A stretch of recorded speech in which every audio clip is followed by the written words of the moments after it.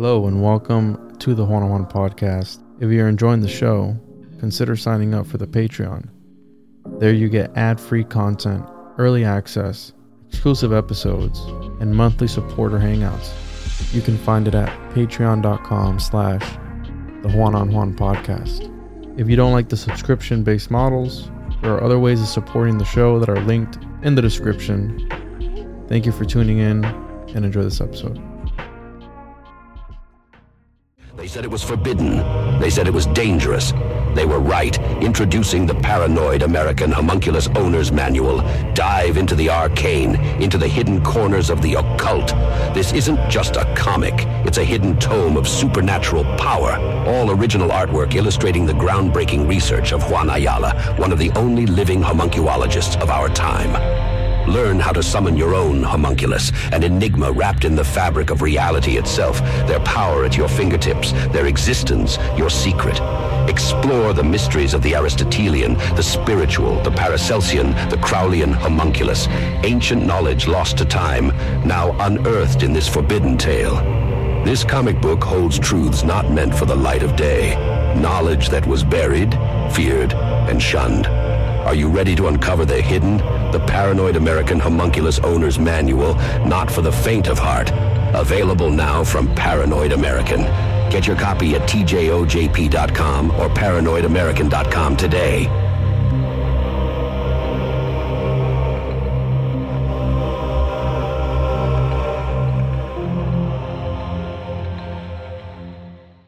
Welcome to the One-on-One Podcast with your host, Juan Ayala.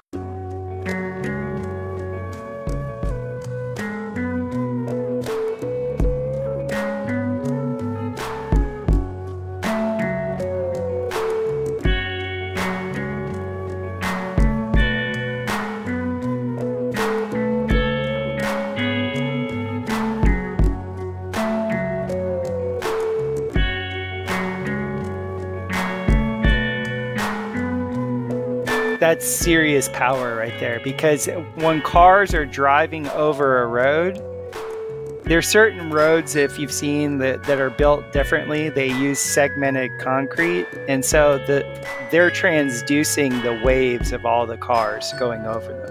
If you imagine each tire, there's 4 tires per car, and they're always going over, that's a current of electricity. And so even if they're not, say, storing it in a battery bank or putting it in the grid, each one of those monuments at the tip of each one of those triangles, especially, I bet you they'll do a circuit where they'll do it where they actually will. It's just like when we have to lay the steel on the dome, you actually have to do it in order. So they would drive from like the Capitol building down to the left and then up and to the right, and then from the right over to the left, and the left down to the right, and then the right back to the center. And if they did it that energetic pattern like that and had caravans doing that, that would charge the sigil that is Washington, D.C.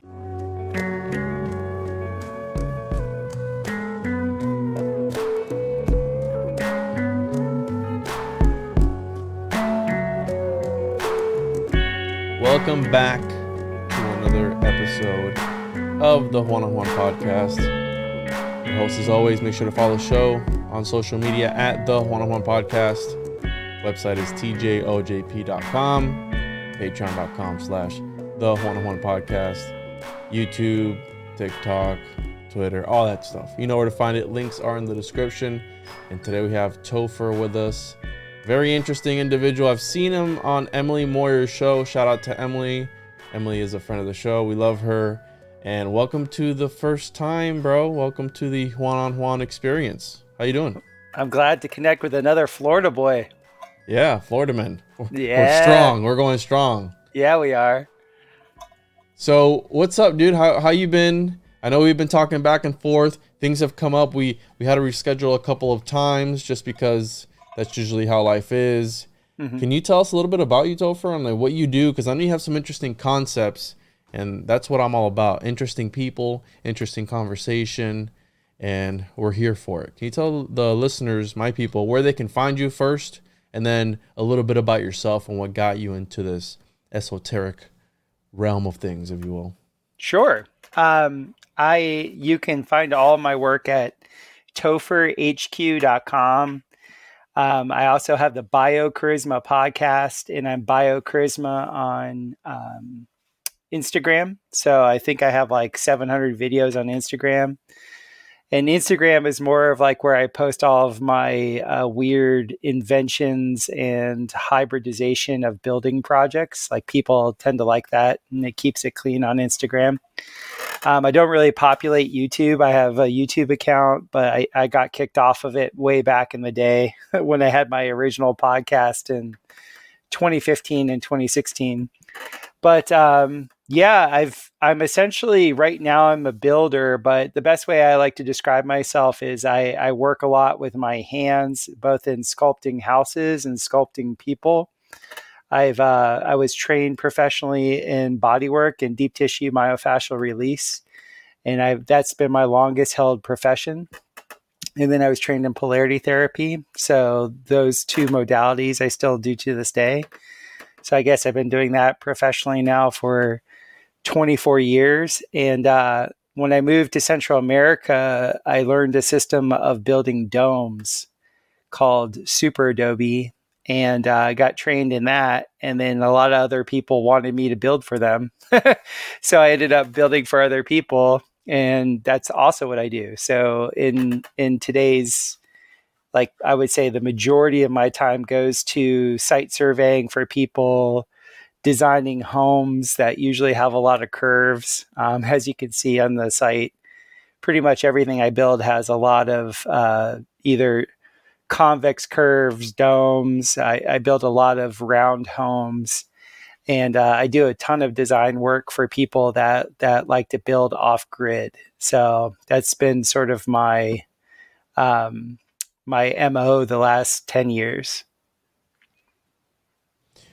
And when you said that you were taught, were you initiated, Topher? Or because like, is there some secret knowledge that some esoteric hidden knowledge when it comes to this?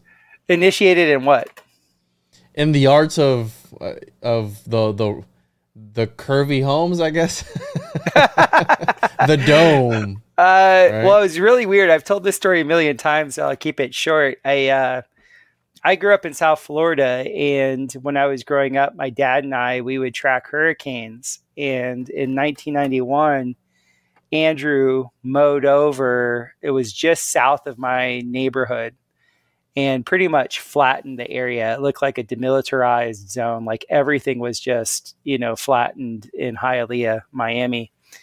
And my dad was just like, he, as a builder, he was just like, domes are the way. Like he made no bones about it because he was a commercial builder and he built skyscrapers. And so I grew up going to like where they would test materials to see what materials could handle hurricanes, could handle 120 plus mile per hour 2x4s and things like that.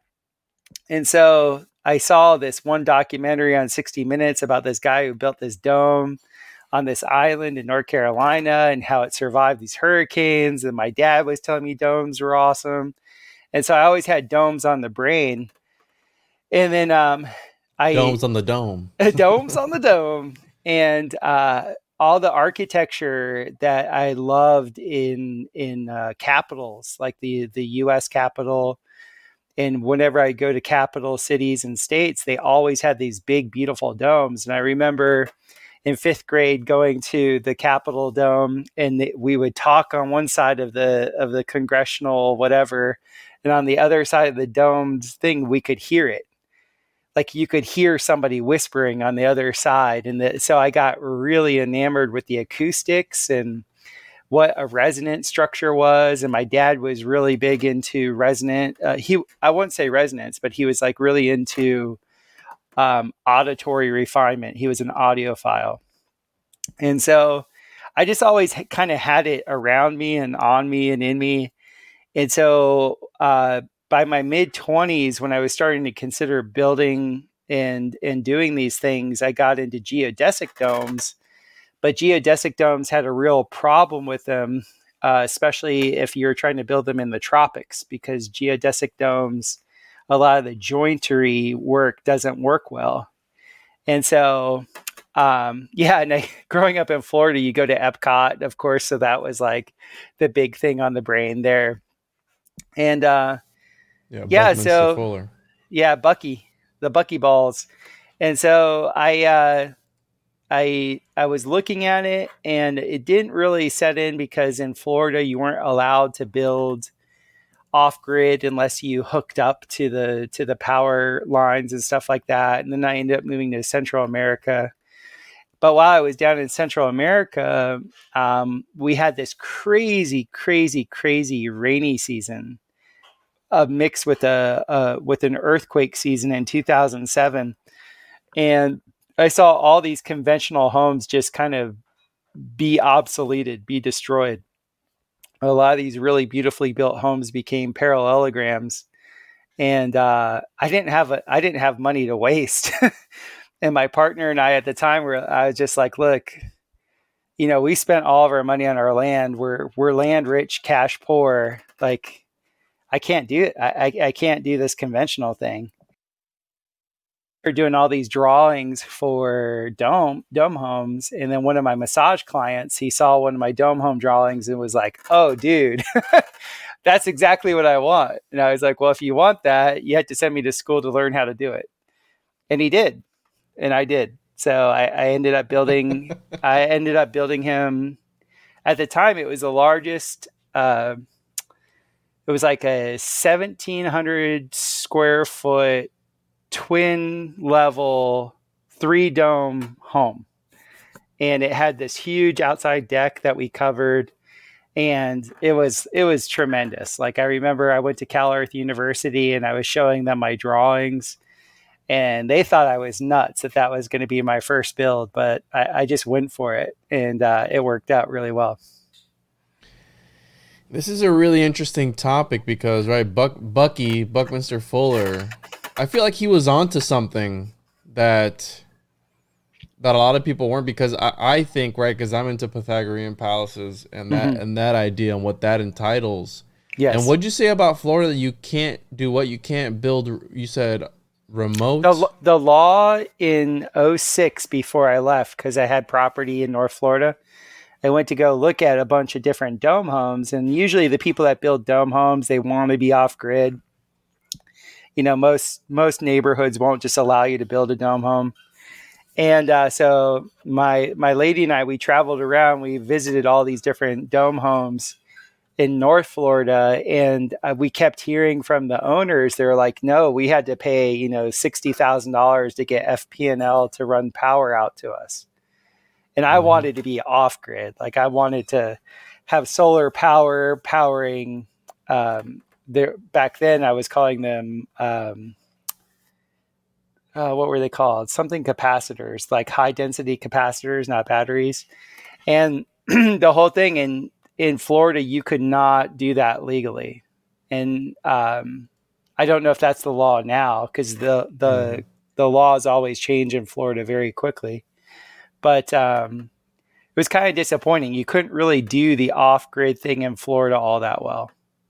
You always had to be tied to the grid. Oh, those look a little off-kilter.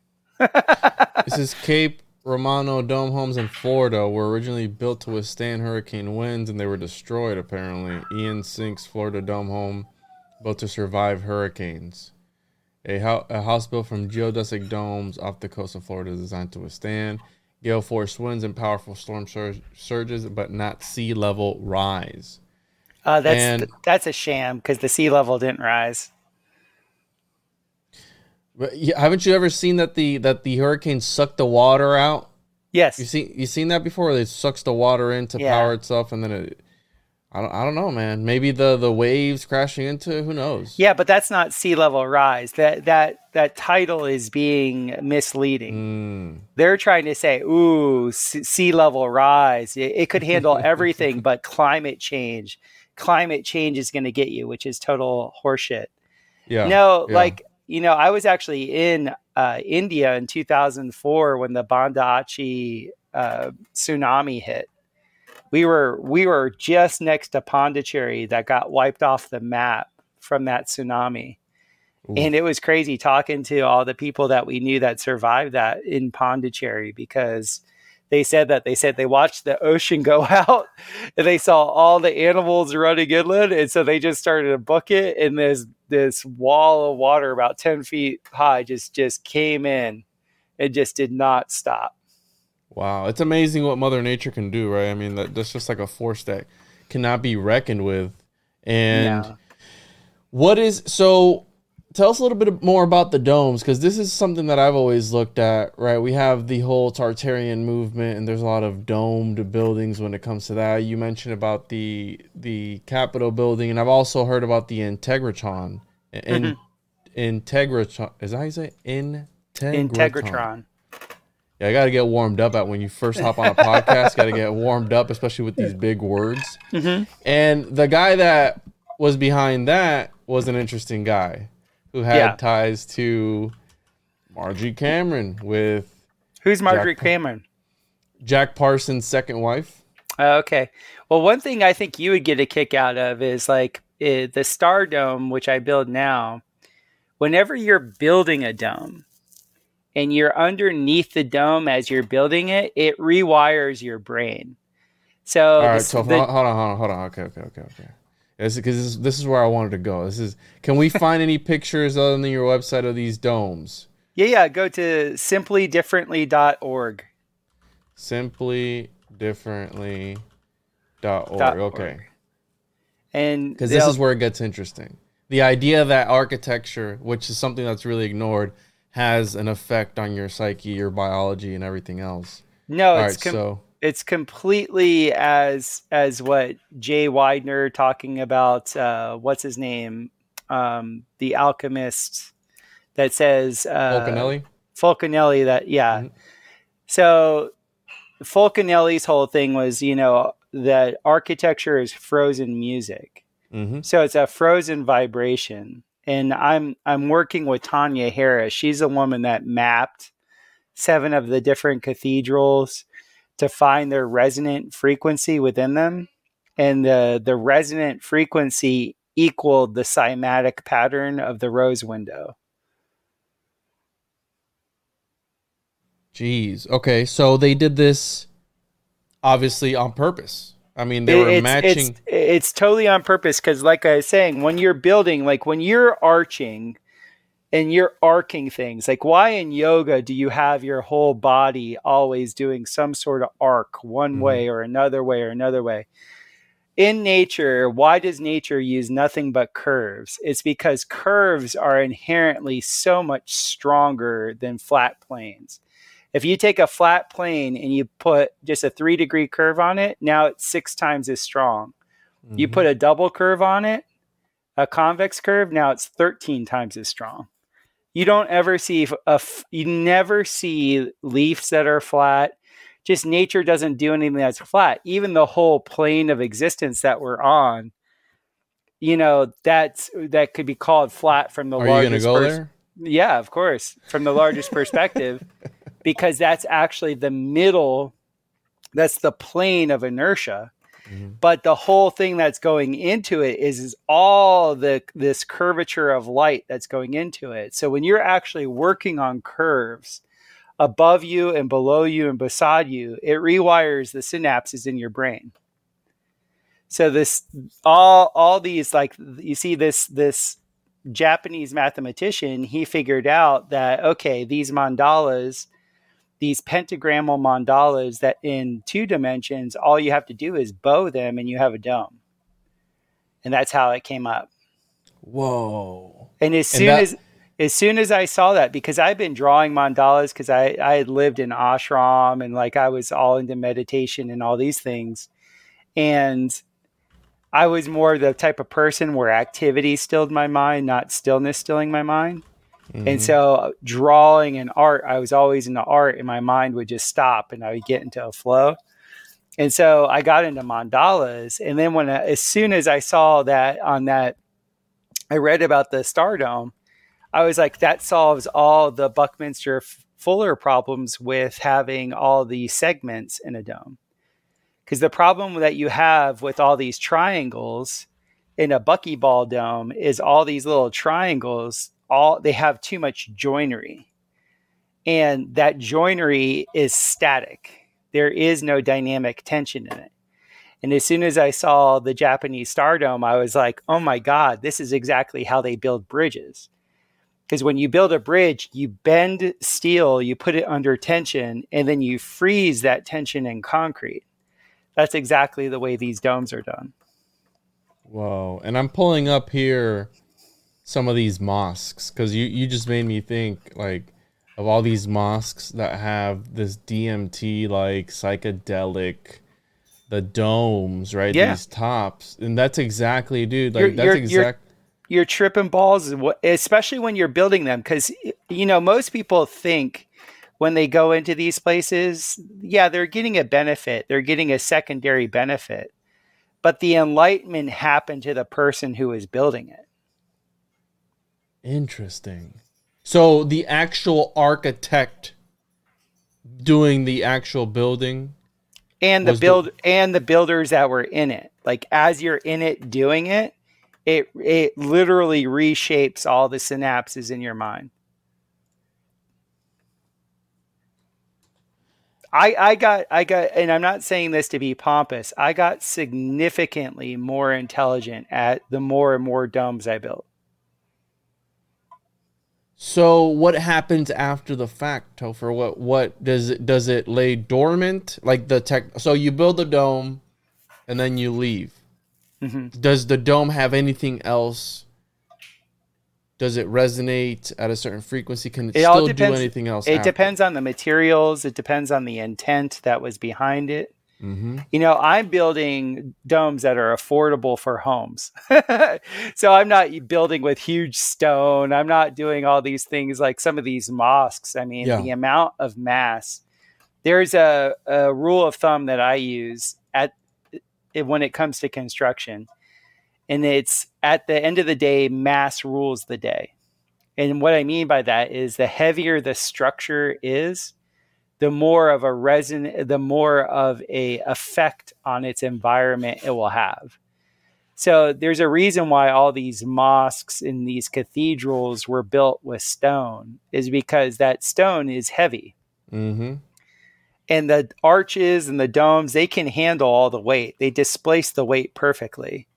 So the weight becomes a non-issue. But the mass then of that building is so significant that whatever vibration it's holding, it's like a baseline throughout the land.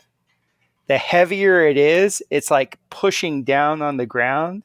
And a lot of these buildings are piezoelectric.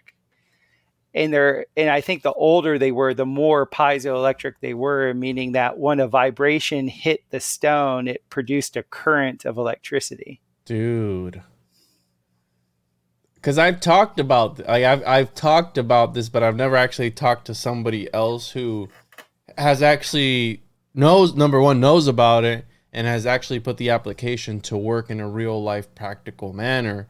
And when you tell people that during the Renaissance era, these architects literally were the demiurges of these buildings, and they refer to them as their homunculus. I mean, that's not a conspiracy. That's an actual term that they use, homunculus, because it was a living body. It was something that they were transmuting into this reality through ideas. So it exists in the ether. It's passed to the mind, which they refer to it as a fetus. So it's born in the mind. It's put on a medium, which is the paper, and then you birth the little model, right, which is another talisman of some sort, and then the actual building itself is the manifestation of that idea, and it goes through all these processes. It's alchemy. I mean, essentially, is what it is. It's the 4 different stages, if you will, and the idea that it's magical in some sort of way. If you really look at it, I mean, it's changing someone's biology. It's resonating on different dimensions, if you will, and not only that, but if you use certain rocks, which we know have certain properties, which is why the Egyptians only built certain structures with certain granites and quartz, you name limestone. it. I mean, the limestone, et cetera, et cetera. Each one would have their individual characteristics that would resonate, and they would have their own effect. So maybe this type of rock was better for worship, right? For Right. worship, for places of worship, for Mhm. deity, etc. And then these other rocks were better for Capitol buildings, right? And others were much better for health. Like I studied under a temazcal maker in Mexico, and for those of you that don't know what a temazcal is, it's a small little cylinder that essentially is like a sweat lodge, but it's done out of red brick. And the How do you red, spell it? I believe it's Temezcal, temazcal. Temazcal, it's Mexican, you said? Yes. Okay, I got it here. Yeah. Temazcal, yeah. Sweat lodge. Yeah, the red brick sweat lodges. And so these red brick, there's a real science behind it, because when you heat red brick past a certain temperature, the red brick emits a far infrared light. And so all these people that have all these questions of like why all these cities throughout the United States in the 1850s, 60s, and 70s were razed to the ground, all those cities were the red brick cities. Like Chicago was the red brick city. Like you had all these cities that had red brick. You had all these cities that were actually had wrought iron work everywhere. And I think there was this whole technology all around the world where they were using red brick and they were using limestone, both to transduce the different energy, whether it was an electrical energy, whether it was an actual sound energy that was being introduced, or whether it was water flowing.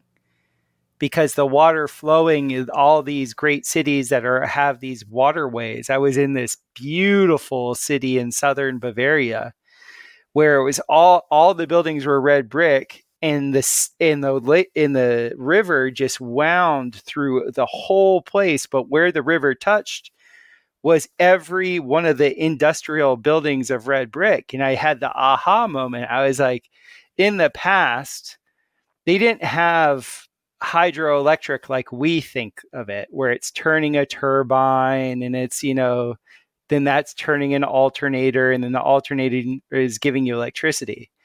They had a different technology with the water that was running under the cathedrals, the water that was running by these red brick buildings, even the Nile that was passing the Giza Plateau. That water creates a vibration. That vibration then was transduced by the actual geological material that they were putting into these buildings. And then that geological material would then give a resonant I won't say a resonant projection, because it doesn't need to be resonant. It would harness that sound of the water, the movement of the water, into an actual current that could be used for work. Whoa, dude, you're blowing my mind right now. This is crazy. I find this so fascinating because now things are starting to fall in line. That's why at the bottom of the pyramid, I mean, even Nikola Tesla knew this because he had water underneath his tower. Yeah. And obviously there was a perversion at one point in time where brutalism was introduced. My dad told me about that at Florida State University. He was an architect, and he went to architecture school there. And he said when they introduced Bauhaus, the whole Bauhaus architecture, where everything was square, everything was just this total. Everything was a cube. Everything was the Borg, essentially. And it got rid of nice eaves on homes. It got rid of Florida used to be about all the tropical architecture, where you'd have the nice eaves so the rain, like you could have windows open during the rain and all this.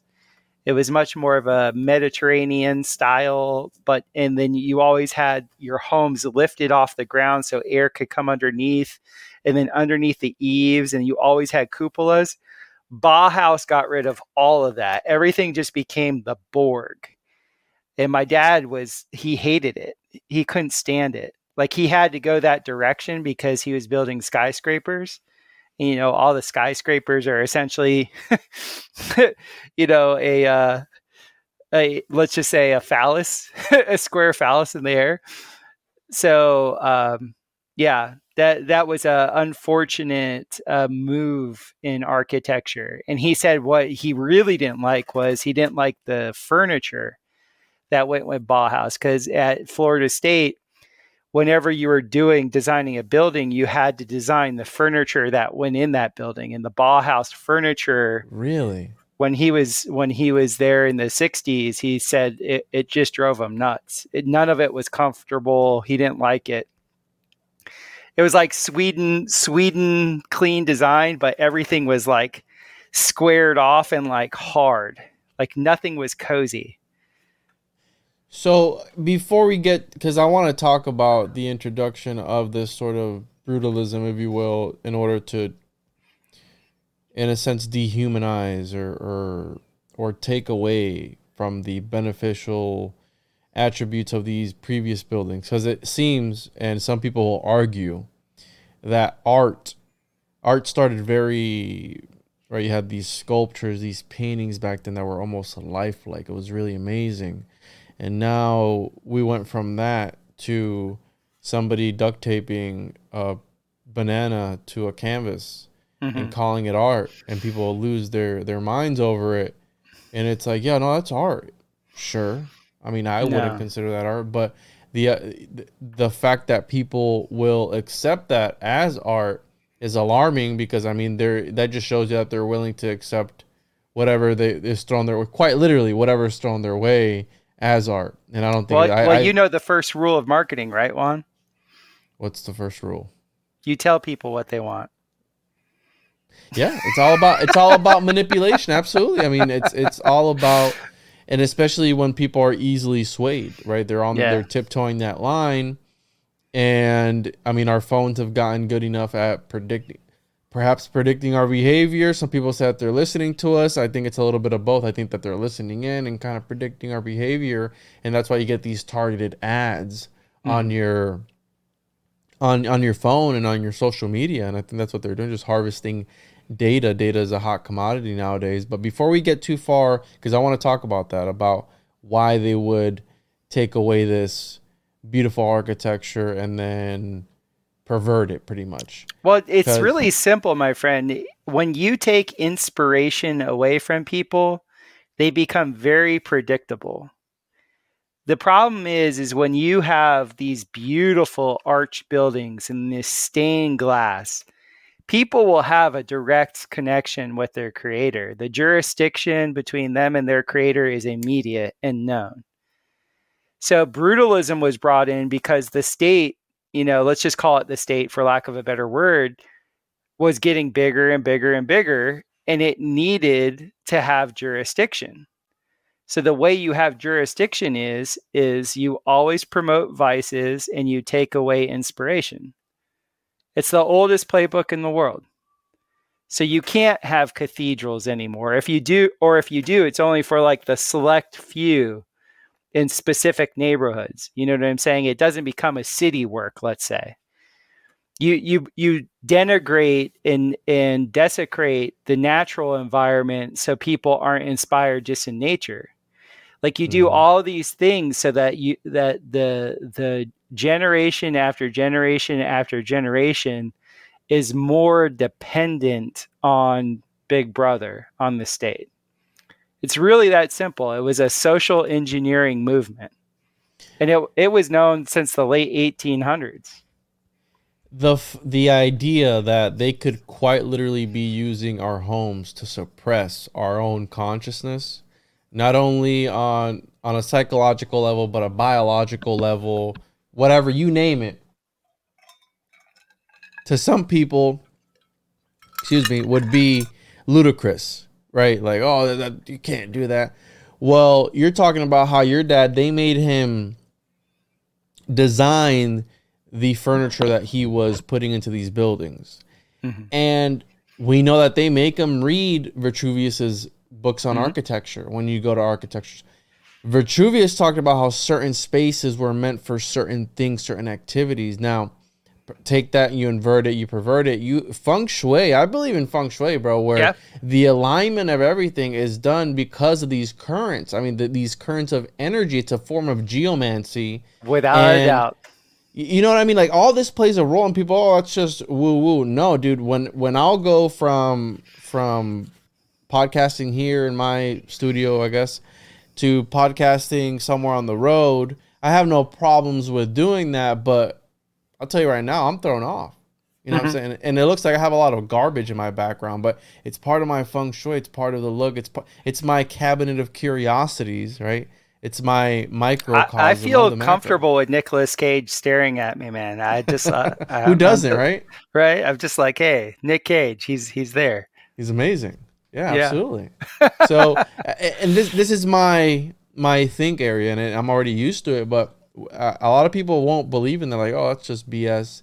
It's not true. But I believe that these elites tap into this. It's a sort of technology, and you blew my mind with the resonance of the architecture and the windows would match up. We know cymatics is a real thing. Now, we know that if we follow Fulcanelli's ideology, and even the Greeks, you said that it was a music frozen, or is that what you call it? Sound frozen. Well, the Greeks looked at buildings as algorithms incarnated. Okay, there was an algorithmic mathematical thing to them that was in the actual manifestation of it. And if we are to believe Fulcanelli, and that people were having experiences in these buildings, like supernatural experiences, epiphanies, that were quite literally changing and warping them. But we also have to keep in mind that it was meant for the lower peasant class that didn't understand that. So, and a lot of things are clicking with me now talking to you about all this, because it made sense of what in the Pythagorean Palace book, what he was talking about there's parts in that book where it's a book on architecture, but then there'll be parts in it where it reads like a grimoire almost. So like, well, only the initiate knows where this occulted scaffolding is, or only the initiate knows where these hidden spaces within these buildings are. Almost like, what do you hint like interdimensional architecture? You're able to step out like somewhere. Is it like an actual hidden corridor in the building? But he made it seem more metaphysical. And now you're telling me like, oh, I'm learning about all these different. I go, how many people might have been initiated in the actual art of architecture, like a sort of, because architecture back then was looked at as a form of magic. Definitely. So it would make sense there was secret societies that were evolved around building. Look at the Knights Templar. I mean, arguably a secret society that did what? Constructed the cathedrals, buildings. Yeah, and quite literally try to transmute reality itself, like on the grander scale. If these buildings keep resonating, how you were saying, if they keep resonating into the surrounding areas, I mean, that's fascinating. Yeah, and I have genetic lineage in Knights Templar, so it would make sense. You're Illuminati confirmed. That it would make sense. Illuminati confirmed. My wife and I always joke around because it's just like I'm just working out the karma from. I had a grandfather who was a nuclear physicist. I had a great grandfather that was. I mean, I can't confirm this. I tried to confirm it, but he was apparently Knights Templar. So all this stuff was kind of like just downloaded through me. My dad was an architect. My sister is like top 10 in the world in graphite artists. Like, she's incredible. So it's obviously something within the family line. And I understand it very easily. I understand it much easier than a lot of things that a lot of people find very easy. Like, I'm kind of a retard with like clerical stuff. But you give me arches and flying buttresses and, and like you're saying, what do you actually need to build to be able to build that? Like that type of stuff, that gets me very excited. So we have the pentagram, right? The 5-pointed star, and which encodes phi. So this is, I've given lots of presentations on the golden ratio. And so the pentagram is a very, very strong resonant structure. It's in phyllotaxis. It's almost in I think it's in over 80% of all phyllotaxis, which is just how plants grow in nature. And it's because there's a very specific way you can draw a spiral with the pentagram that is shown in almost everything that grows naturally, including the human body, the way the human body grows. So the great way of saying this is that this particular dome, as soon as I saw it, was I thought of the Vitruvian Man, and Leonardo da Vinci was very big about phi and the golden ratio and the ratio of the body and what that actually does in the perfect being with proportion, and putting that into a curve, putting that into a bubble, into a double convex curve, it does do something to the consciousness. If you go back to my website, Topher HQ, there's an inside picture of one of the bedrooms of a stardome.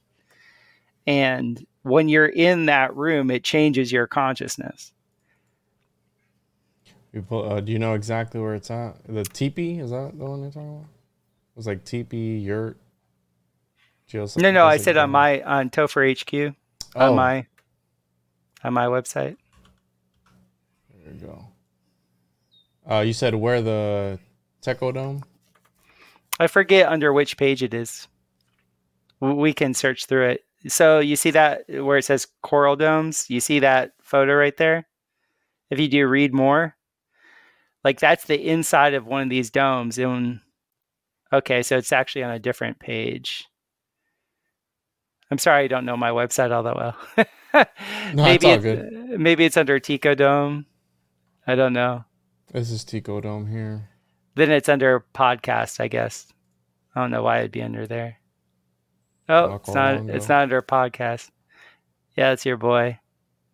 Is it under home?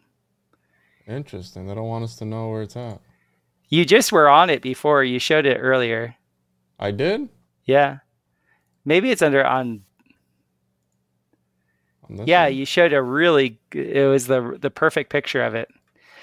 But anyway, that when you're in that and your mind can't make sense of it, because most minds have been conditioned to see, especially if it's in a solid structure, to see all these rectilinear lines. You can see behind me, all these rectilinear lines. Everything is, an angle of sorrow one way or another. Mm-hmm. But when you get into something that's all curved, yet it's solid, to your being, to your well-being. And that's why, again, I always talk about John Dee studying mathematics and mathesis, right? The reason the Matrix picked these numbers and glyphs and stuff falling, I think that reality itself consists of what is referred to as, there's a few different phenomenon that people experience, because you're talking about certain people are able to pick up on it depending on perhaps their bloodline. Maybe this is why these elites, I'm gonna give an example. The Habsburgs, they lived at the Escorial, which is another sort of Pythagorean palace that was supposedly modeled after the Temple of Solomon. They're all buried there. They all lived there, right? Rudolph II lived there. And I think it's something how you're talking about. They enter these places and they live there a certain part of their life to restructure quite literally their neurons and their DNA and all these things to further maybe dilute more their lineage, because I mean they were pretty much interbred to hell, right, with deformities and everything. So who knows if that is attributing to that as well. Obviously the incest doesn't help, marrying in the same bloodline doesn't help as well.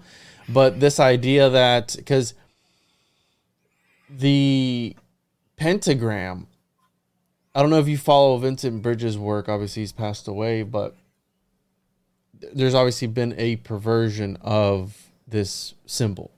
It's associated with witchcraft and Satanism and Wicca and all these different things, and I think it's for a reason. Right. Because how you brought it up here, and Vincent Bridges talks about how the pentagram, I'll pull it up here, the pentagram is a sort of technology. Mm-hmm. And I forget what he calls it, but he did a presentation on it that really blew my mind. He calls it the pentatop, and he does a whole thing on it. It's a YouTube video, but anyways, he breaks it down as to this YouTube video. He breaks it down as to how this symbol resonates, like in reality itself, and it helps the magician manifest things quicker. Definitely. And so you're telling me that you when you first saw this, you pretty much incorporated into the actual structure itself. And then the idea that these mandalas were just overlaid in domes to, again, transport the consciousness, which that's what a mandala does. Dude, I mean, that's crazy. Because think about what this is doing at the Capitol building or different places. Not and only without a doubt, like this particular way of building the dome with the pentagram slash pentagon, I had studied sacred geometry through a couple of people that I thought were pretty hokey. They always gave a good sales spiel, but never came with the juice. So I'd kind of been looking at sacred geometry, and then I had a bunch of friends that taught me how to actually divine properties, and I could feel ley lines. I could feel dragon paths. And it was one of these things where it all kind of culminated in this. As soon as I saw how these star domes were being made, I knew intuitively that was the evolution for me. That was the way I was going to go. Because the conical domes that I was building with the Super Adobe, they were cool, but they weren't really appropriate for the tropics. And that this was like something where I could build much larger and I could do it much quicker for a lot less cost. And I could have so many more windows. I could do so much more with it. And it's just because the structure is essentially perfect. And for me, it was a no-brainer, like literally, like. And then when I built my first one, I built it out of split bamboo, and I built a split bamboo one to put on top of my earthen dome on my property as a like a roof, as a protection. And it was amazing. Like it took us a few days to build it and put it in place and do all the ferro cement. And whereas the actual dome that was underneath it took like a month. And I was like, this is a no-brainer. This is the way. This is the future for me. And you touched on a topic that I've talked about as well, because if you take into consideration, so the architecture itself as a talisman, right? It's magical. It's resonating at certain frequencies. We have the Knights Templar building these cathedrals to quite literally transmute the world itself, right? Not only that, but to hold secrets too, to last a very long time. A lot of these cathedrals were attributed to the miracles that were happening. The actual architecture was the cause of the miracles within it. Not the power of God, but the actual architecture, the way it was built, was, they were saying that attributed to the miracles. You take this technology, and then how you're saying you touch on ley lines, dragon lines, telluric currents. You build these places on those lines. And I mean, what a more powerful technology than that? You're using the Earth's naturally occurring magnetic field or whatever it may be, tapping into these nodes, and then you're building this crazy. And I have here Saddam Hussein's palace pulled up because this was built on the 33rd parallel. But awesome. I'm gonna tell. I mean, it kind of looks like a star fort. Is that why they would build these places like star forts, to resonate with that? Because this is on the 33rd parallel. Now, I mean, we know what happens along the 33rd parallel. Kind of looks like a ziggurat too, if you look at it. It does. So, Yeah, man. I mean, I think the elites use this technology, and I talk about it all the time, but I didn't really know how else to put it. And you've opened up new frontiers for me when I go to talk about this. Because again, this is what the Pythagorean palace concept is. Not only that, I mean, don't even think about it in the sense of there's the dome right there. Don't even think about in the sense of just the architecture. No. Extrapolate it out. Cities, entire cities can be built to certain to house certain frequencies. So the idea that they could suppress you by just the city that you live, you think Washington D.C. is laid out the way it is just because? It's a huge pentagram too. Really? Yeah. I've seen. I watched this documentary. It's like 50 parts. It used to be on YouTube. It was called "Hidden in Plain Sight." I've seen it, yeah. Yeah, there it is. The roads in Washington, D.C. Okay, so we have the White House up here. We have something else back here. But you see, when I see stuff like this, bro, you could easily make that work. I guess you got the circles here. Never mind.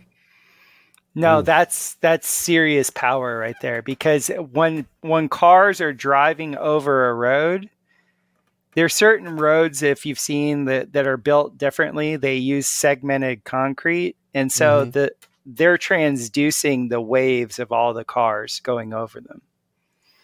And back to that idea that you were talking, charging these lines, pretty much charging these roads. If you imagine each tire, there's 4 tires per car, and they're always going over. That's a current of electricity. And so even if they're not, say, storing it in a battery bank or putting it in the grid, each one of those monuments at the tip of each one of those, triangles, especially, I bet you they'll do a circuit where they'll do it where they actually, it's just like when we have to lay the steel on the dome, you actually have to do it in order. So they would drive from like the Capitol building down to the left, and then up and to the right, and then from the right over to the left, and the left down to the right, and then the right back to the center. And if they did it that energetic pattern like that, and had caravans doing that, that would charge the sigil that is Washington, D.C. All right.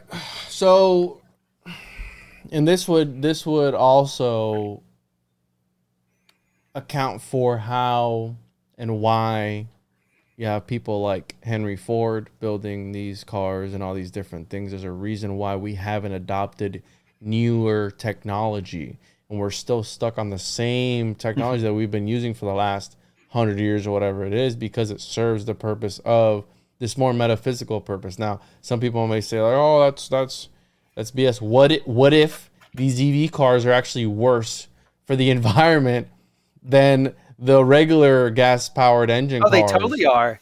You know what I mean? But you say hilarious. That, and you're a conspiracy theorist. No. All you have to do to anybody that's uneducated in this regard is you hold up 1 gallon of gasoline, and you hold up this gallon of gasoline, and you go, do you understand what this is equivalent to in kilowatts? Because everything with these cars are about batteries. Mm-hmm. And so they're like, my car has 18, kV and blah, blah, blah. You go, this 1 gallon of gasoline is 4.7 kV. 1 gallon of gasoline. End of story. Yeah. The average car carries 15 gallons of those? So your biggest Tesla battery is what? How many watts can the biggest Tesla battery hold? Let's check here. So Tesla battery wattage. Let's see. Let's just get an idea. So 85 kilowatts to 100 kilowatts. So giving a total storage capacity. So from 85 to 100. Yeah. So it's right there at 20 gallons of gasoline. But not that. I mean, not just that, but the amount of gasoline that it takes to create this battery that goes in this car. Precisely, and most of it's conflict metal. They pulled this out right after pretty much right after Avatar, because in Avatar they pre-suggested all this stuff. They're like, yeah, conflict metals. Oh, that shit down in Argentina, that was some thick bush, They said Venezuela. They said that was some thick bush down in Venezuela. This is all an allusion to what they actually do. They create a market. You tell people what they want. You say, hey, you want a Tesla. Tesla has never turned a profit. If it wasn't subsidized by the U.S. government, it would have never turned a profit. Yeah. He got saved real big. But I mean, these are puppets that are put in these positions. That's why I laugh at people who they tell, oh, Elon Musk is the good guy. Trump is the good guy. I'm like, bro, they don't care about you, dude. They don't even know who you are, and you're here defending them. Like, what are you doing? You know what I mean? Like this I laugh at those people in the community who defend these elitist puppets. Because I was there too, man. I mean, I thought Elon was one of the good guys too. But then when you start to realize, like how William Shakespeare said, the world's a stage, and every man and woman has their entrances and exits, right? I mean, you're put here. You're not part of the people in the production of it. You're just one of the actors. And it brings me to my next thing, where I don't know if you've read Sesh Hari's The Handprint of Atlas book, but he talks about how here the universe. So the alchemical principle used in memory theater was correspondence. A thing evokes that it resembles, and memory theater, the various symbols are carefully chosen on the basis of similarity of the thing to be evoked. I mean, that's chaos magic right there. You assign a value to something when you need it, how you need it, and it's going to correspond with that symbol, right? And in ceremonial magic, when they use certain daggers and instruments, it's because it's resonating with a certain element, the wind dagger, or fire dagger, or whatever it is. So it's all about correspondence. And so rather the building or the structure is specifically designed to naturally evoke a specific form through stimulating the percipients unconscious recognition of archetypes. So I mean, they use this again back to the cathedrals. The symbols used in such structures are derived from the ancient he talks about the Atlanteans, but Atlantean systems of symbology that identify the patterns of archetype correspondence. So yada yada yada. So the universality of archetypical experience is the essential function of a memory theater as a talisman, a physical object charged with magical power and consecrated to a specific purpose. However, each person experiences the evoked archetypes in an individualized form, an individualized perception. And this is, again, phenomenology. You experience things the way that you're meant to experience it. We all interact differently. It's all alchemy. It's going to be different for everybody. But the thing that he talks about here, as these individualized perceptions are witnessed by various percipients, they are imprinted on the talisman as a part of its history in space and time, thereby storing or charging the talisman with the thoughts and emotions of those who perceive it. So think about when they do something on the media and they're making you focus on it, and they're making you, oh, look at the balloon, everybody look at the balloon, and then they pop it and they're like, oh, cool, everybody cheers. No, that was the ritual, you idiot. The blowing up of the Georgia Guidestones, all those years that they caught your attention, then they blow them up. Right. And there it is, sealed in space and time.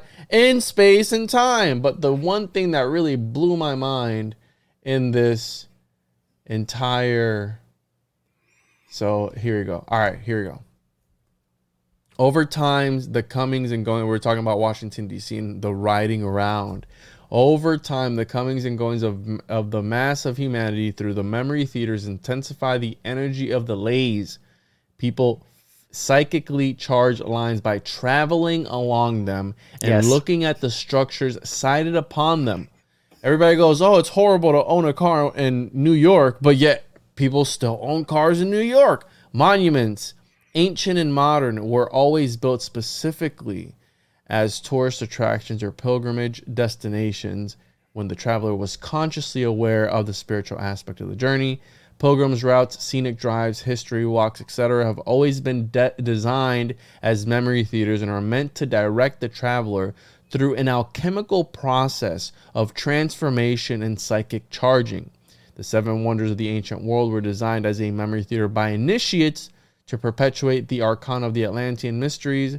The secular monuments of America, i.e., the Statue of Liberty, the Washington Memorial, the Bunker Hill Memorial, Mount Rushmore, Stone Mountain, etc., were designed to be modern wonders that would process the masses of our present era through a vast memory theater. Therefore, the lay system is not a forgotten artifact in ruins, but a living system that still exists today and that continues to be used, modified, and expanded. So think about that. It's a literally a global initiation that they're using the roads and all these things. That maybe that's why they don't want you to live off grid, because then you're not contributing to this exact ideology and these exact things. And people go, oh, well, I don't believe in that because I believe in my insert your own religion here. Well, your religion is one of the first people to implement these exact ideas with the way that your church is built. You think your church is built that way just because? No, it's not. It's meant to, again, capture some of that essence. Definitely. I noticed it too because I played pretty high level football.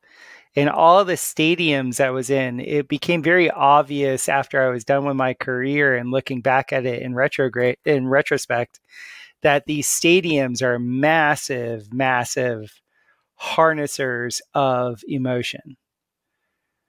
Like just the shape of them. Most of them look like, a turtle shell. Most of them have this circular, oval shape. And from the sky, most of them look like an eye. And then I was listening to the owner of the Dallas Cowboys, Jerry Jones, describe when they were building their new stadium in Fort Worth like 7-8 years ago, before they opened it. And he said, like verbatim, he was like, I want this to evoke the emotion that was in the.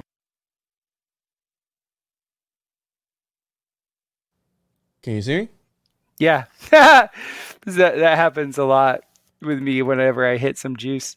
So and what he showed in the architecture was that the whole stadium was built on these two massive 1 kilometer long arches. And the roof I think the roof on that one slides. I forget whether or not it slides. But the amount of energy at the time, it was the most expensive stadium ever built. I think it was like $1 billion. Which one was it? The one that the Dallas Cowboys play in Arlington, Texas. Dallas, Arlington, Texas. Yeah, they're domes too. I mean, these and the superb owl, the Super Bowl. Yeah, man, the superb owl. The Cowboy Stadium, the AT&T Stadium. Yeah. Wink, wink, nod, nod. There you go. The Lone Star State, right? Is this the one? It's the upper one. I don't know. These aren't. Yeah, that's it. Because it has the huge arches. Look at that thing. Like, you telling me that that's not going to harness? That looks like a fucking spaceship from Battlestar Galactica. Yeah, and if you look at this looks like a football. And if you think of like ball consciousness that Michael Wan talks about, and how the ball itself, I mean, it could be also another emulation of this, another simulacra of because the football is a Vesica Pisces spun on its z-axis. Yeah. Which we know what that is. That's right. It's a very masculine sport to be playing with the feminine aspect, right? Right. The yoni, the vagina. The yoni pigskin. Yeah, exactly, bro. I mean, it all makes sense, and these are the things that really, right? You lose people in the sauce when you start talking about these sort of things because we're like, not gonna lose your. No, not my people, but I've had people reach out and they're like, I just can't, keep up. It's too much. And I go, well, I mean, that's fine, right? But I think that because who would think to think about something like this when they're looking at this architecture? Who would be like, oh, this is a cult in nature, right? Not the regular person, but for you and I, we can see what's going on here. We can read between the lines, and anybody who listens to this podcast can read between the lines that it's always done on purpose. Is this along the 33rd parallel? You tell me. I don't know. Let me check here. Hold on. Let me see. So, Arlington, Texas Dome. It's gonna be close. It's got to be close. Let's see here. Address. It's probably going to be close because, I mean, the 33rd parallel. So it's the AT&T Stadium. It's on the 32nd parallel, bro. It's so close, though, dude. 3244. They call it the Death Star, the Palace in Dallas, the Cowboys Cathedral. Look at that. There you go. Jerry there it is. World. Bro, what in the world? It is a cathedral because when you're in it, I watched the whole documentary of the architects, what they were doing with it, and the way the light comes in. The players. Who's Jerry? Jerry Jones. Jerry Jones is the owner. Lizard person, 100%. Yeah, they designed it so like the light comes in the afternoon like a cathedral.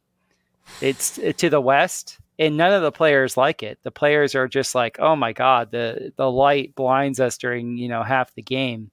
But they did it anyway cuz it was 1.15 billion.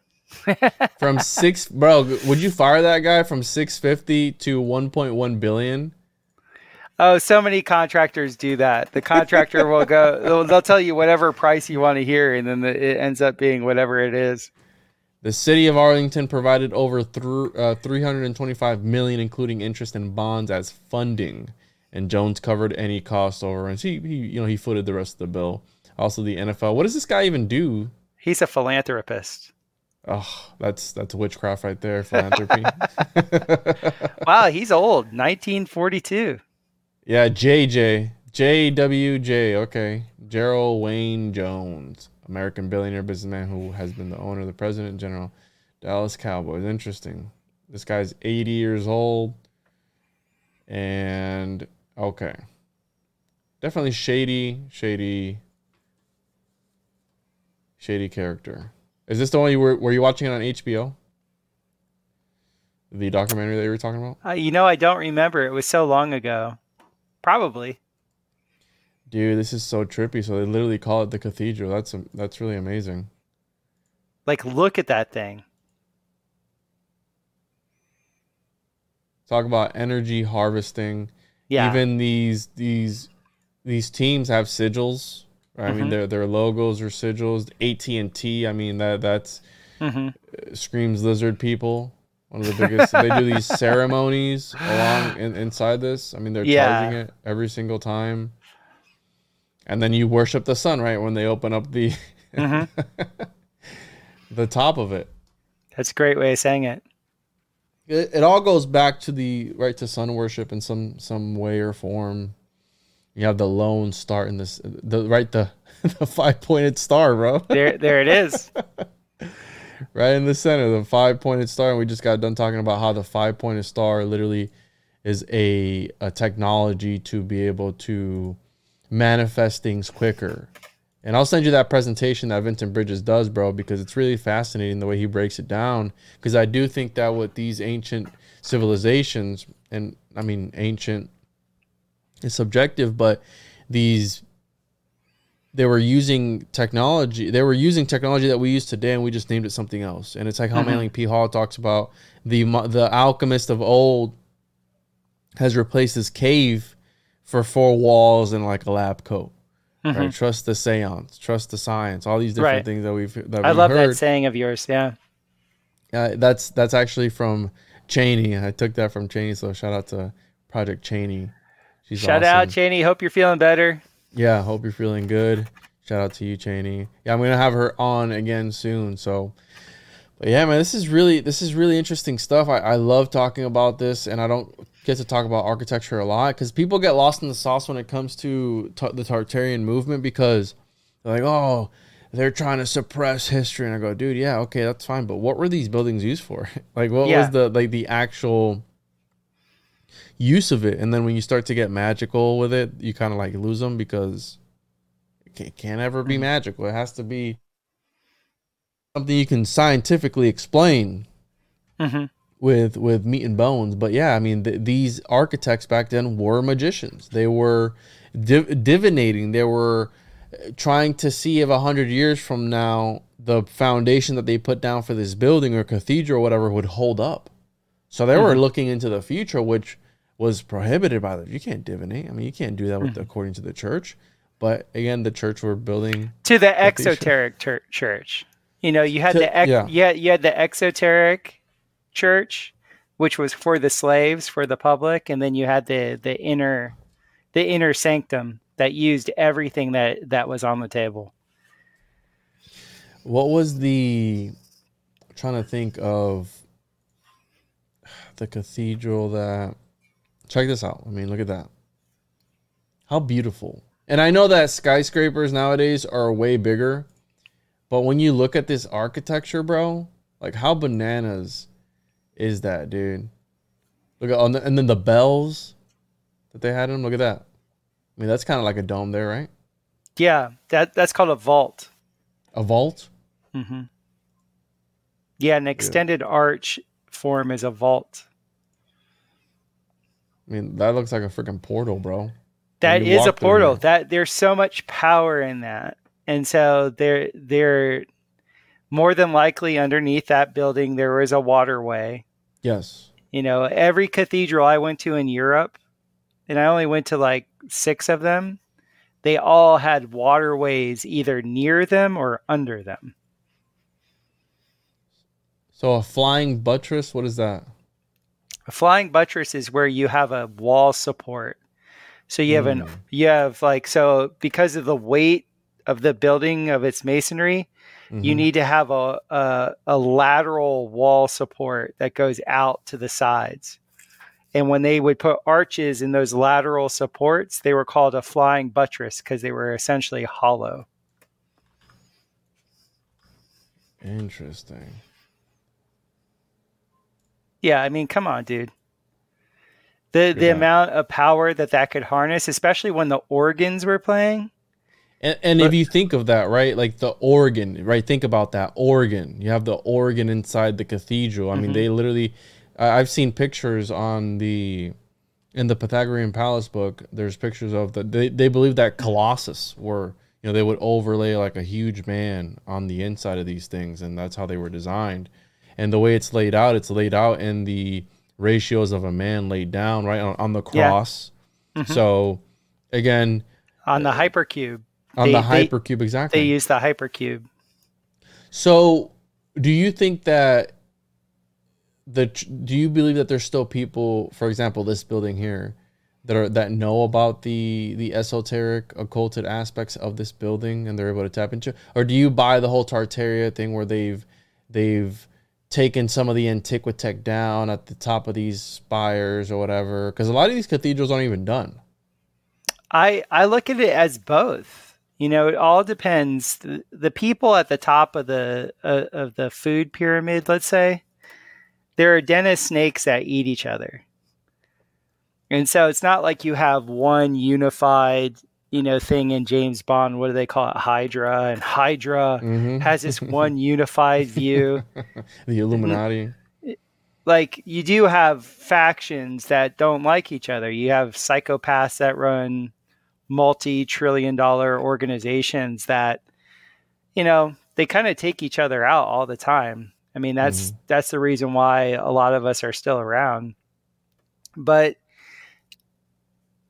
everything can be known. I'm not one of these people that thinks like, oh my God, it's all lost. I actually think the exact opposite. Because all the smartest people I've ever met in my life, they don't just come out and tell you what they know. In fact, now I'm turning into a crotchety old man, like I don't just give my knowledge to people willy-nilly. Like they need to, one, pay me for my services, but two, also it's like, are you worthy to even hear what I'm talking about? And I'm not saying that in a conceited way. It's just like, you don't cast pearls before swine, because the majority of people that like, I can phrase it better. The best way of saying it is, in this realm that we live in, it's as the Bible says, if you ask, you shall receive. Exactly. So people that are very earnest, people that really want to know, it will be given to you. It will be shown. It will literally, God is always here. But the truth of the matter is, most people are full of shit. They don't want to know. They want to be comfortable.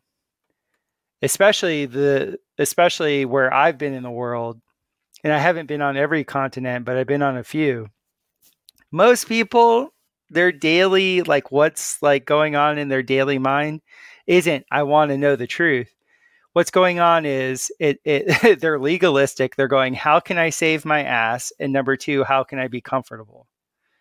And that isn't the type of consciousness that brings you higher order things. You need to have a certain level of consciousness and a certain level of determination and a certain level of focus. And then at the end of the day, have a certain level of ability. And then the Venn diagram of your life will produce something beautiful. But most people, they talk a good game. They're like, yeah, I want to know the truth. But then they hear something a little bit uncomfortable and it doesn't match their worldview. And then they're out. They're out. Yeah. Yeah. Like I've literally had people that they've known me for years and I'll start telling them something. They're like, I can't go there. I've had people literally just glitch out. What do you mean Trump is the real Messiah? What? No. Or the opposite. No, Trump's not the real Messiah. No, that can't be. Because QAnon, they glitch out. They really glitch. And it's because a lot of people are entrained. You know, a lot of the new digital technology entrains people. Mm-hmm. So I have compassion for them. So it's just one of those things. In my subjective experience in this realm is that if I'm earnest about something, God has always provided. There's never been a moment that I haven't been provided for.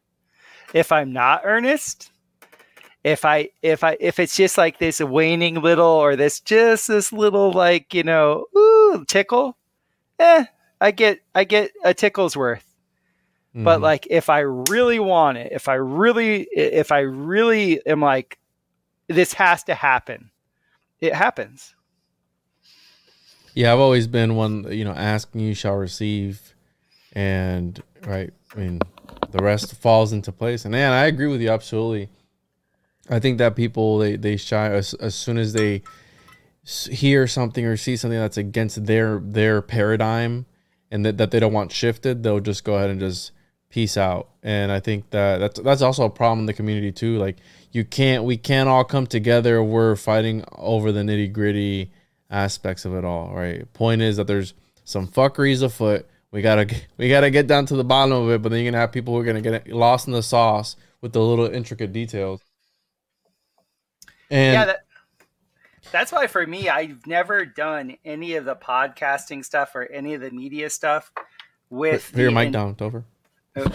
I've never done any of the media stuff with the intention of building an audience. I've done the media stuff with the intention to learn from people.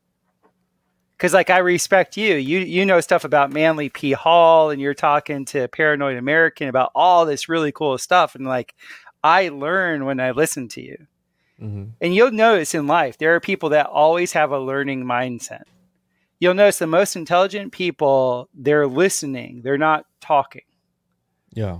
And so that's a problem I have though, Topher, though. That I always, and my wife always busts my balls about it because she talks about how I can never unplug.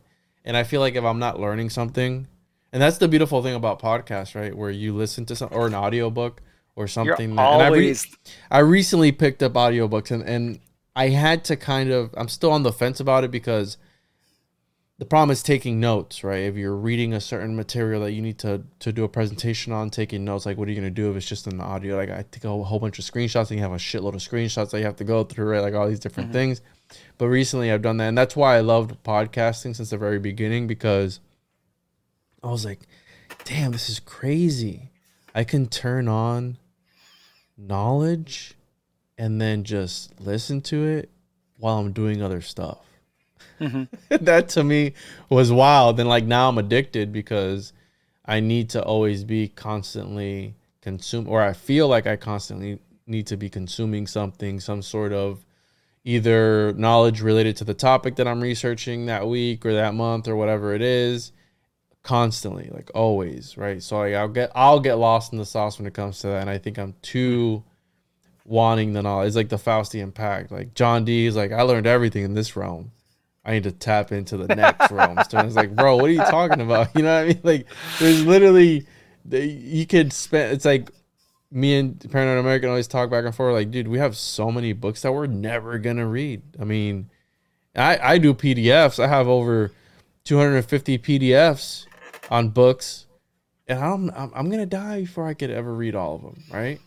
Well, And I are you going to mean, put anything into practice? Like, are you going to, like any of the things that you're interested in, like the Manly P. Hall stuff? Like, I don't really know what his whole shtick was, but like, are you going to put some of these teachings into practice? I think I do. I do Vitruvi. Like, for example, this is the only occultic thing that I really do.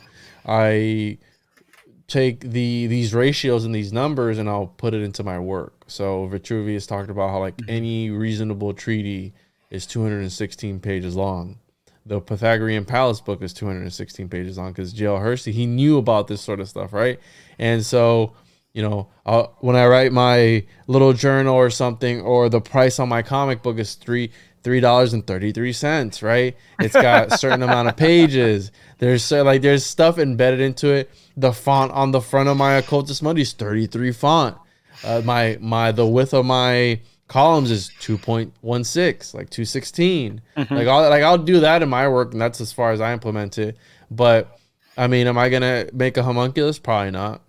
I don't think I'm gonna take it that far. And I was actually gonna ask you, in the house that you're in right now, do you live in a dome? I'm building one. I'm actually building something very similar to what. Are you familiar with Wilhelm Reich? I've heard the name, but not off the top of my Wilhelm Reich. Sounds familiar. Let me see. Wilhelm Reich. He was a scientist in the early 20th century. He was a contemporary with Sigmund Freud. Yeah, I've heard of him. Yeah, he kind of broke off from Sigmund Freud because he said Sigmund Freud only studied ailments. And Wilhelm Reich was like, well, you need to study healthy people too. Yeah. So Wilhelm Reich, he went ahead and studied healthy people, and he saw that healthy people were very vital.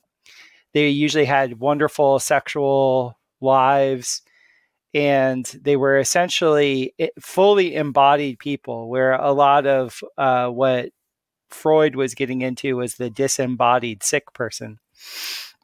You want to fuck his mom too. Exactly. And so Wilhelm Reich had all these technologies. He was, have you ever heard of the Rife technology, where you would be hit with a very specific spectrum of light to heal your ailments? Whoa. I've never heard of it, but I'm sure it's a thing. I mean, it's like you were talking about the red light therapy. I've done that before. So Royal Raymond Rife, he came up with this whole science of, I guess you would call it biophotonics.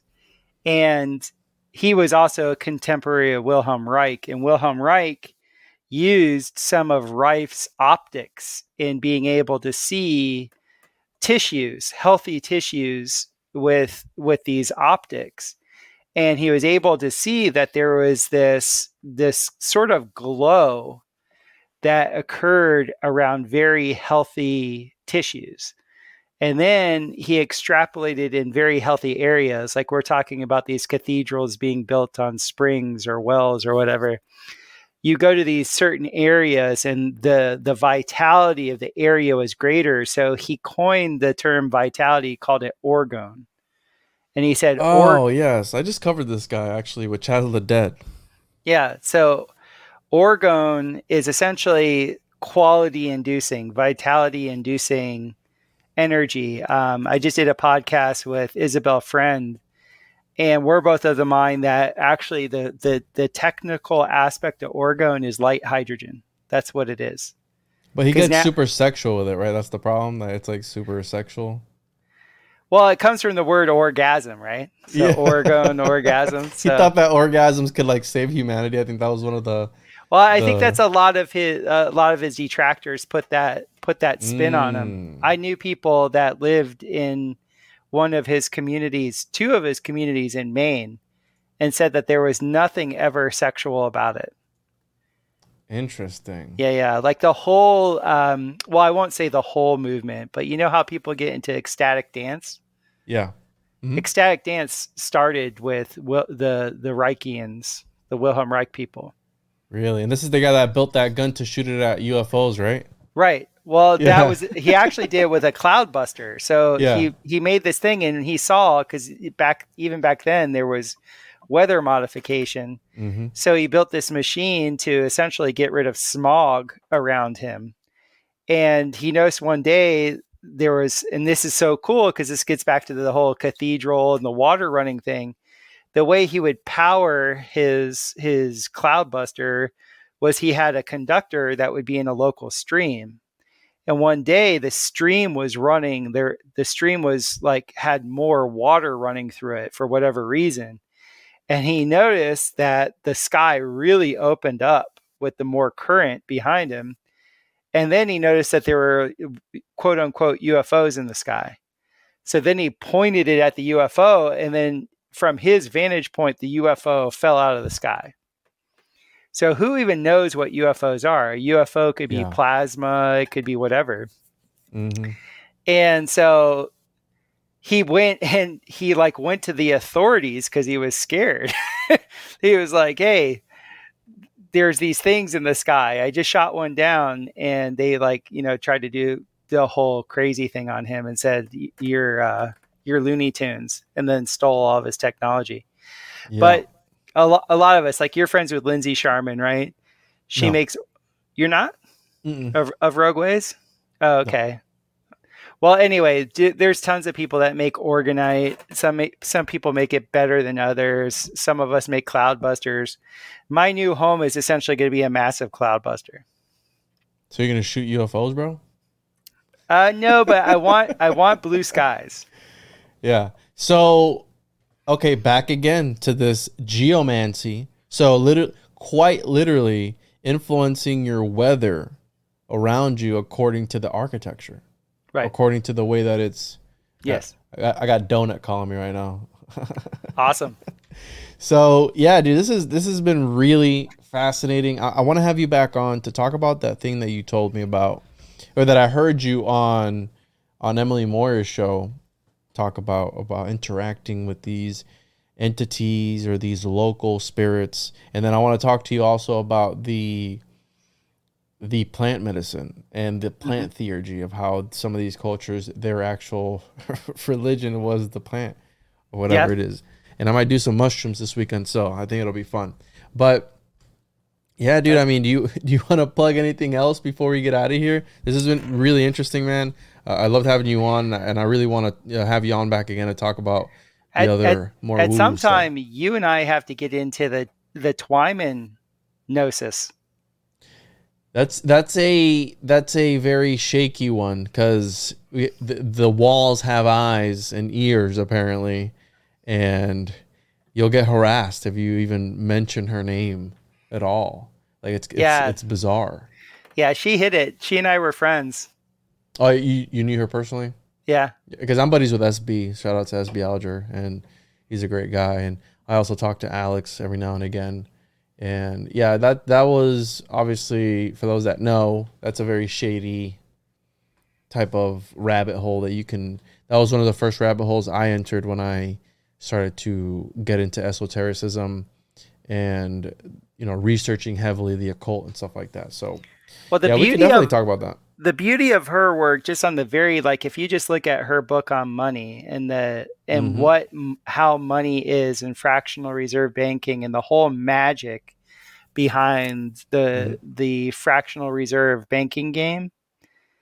If people have any doubt that they live in a very, very esoteric, magically induced world, look at your money.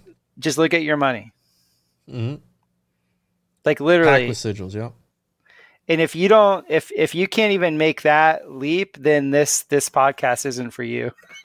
yeah, no. But the people who are here, they know what is up. They know how it is, and even the people on YouTube too, they know what's up. They're a little weird, but they know what's up. So, and think about again that law of correspondence. Mm-hmm. What that money represents and what it's resonating at. That we just finished talking about architecture and how architecture keeps resonating. It does. Even after it's built. That's mind-blowing. Yeah, I just taught a Super Adobe workshop this last weekend, and the whole thing is it's rammed earth construction. And so you actually ram the earth until it rings like a bell. So I had 16 different people feel what that felt like, to where like, okay, now the earth is at a certain density. Now it actually rings like a bell. Wait. So the structure, like when you're, what do you have to keep nailing? Like So it's rammed earth. post? So have you ever seen rammed earth? No, rammed earth. Yeah. So super adobe is flexible form rammed earth construction. So you fill your form up with earth and then you ram it from the top down. Oh, okay, I got you. Like forms and stuff. Yeah. Okay, I got it here. But as you're ramming it, you have to get it to a certain density. And once you get to the perfect density, it makes a very specific sound. It actually rings. Whoa. Yeah. Well, they don't build houses like this anymore. So make architecture great again, MAGA. Okay. Make alchemy great again, MAGA. That's what we need. We need to resonate with our buildings and our homes, and homes have to be homes again. And I've said it before that these cubes that they're putting us in are suppressing our consciousness, but it's okay because the people listening to the Juan Juan podcast are elevating their consciousness with me and Topher today. Bro, you killed it. This is awesome. You want to plug your stuff again? I got your website here. So check me out at topherhq.com. That's the clearinghouse for everything. I'm BioCharisma on all like the podcast players. I'm on BitChute if you want to see the video. I'm on Ladle TV. God, what else? So, all the things.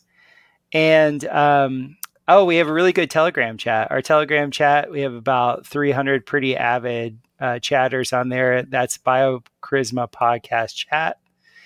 And check us out. And also, like, if you're interested in the construction stuff and all, like I said, all the hybrid structures that I do on Instagram, I have all the different things from rainwater catchment to rocket mass heaters to domes to doing sculpted statue work to biochar, all of it.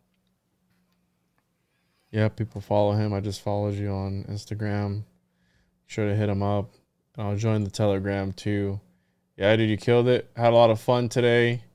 And as always, everyone, make sure to follow me on social media at the Juan Juan Podcast. On any major podcast platform, any major social media platform, tjojp.com. If you're watching this on YouTube, make sure to hit that like, comment, subscribe, everything. You know how it is. And send me your links, Topher, so I can post them in the link section and people can go show some love. Appreciate everybody. And as always, see you on the other side. Bye-bye now.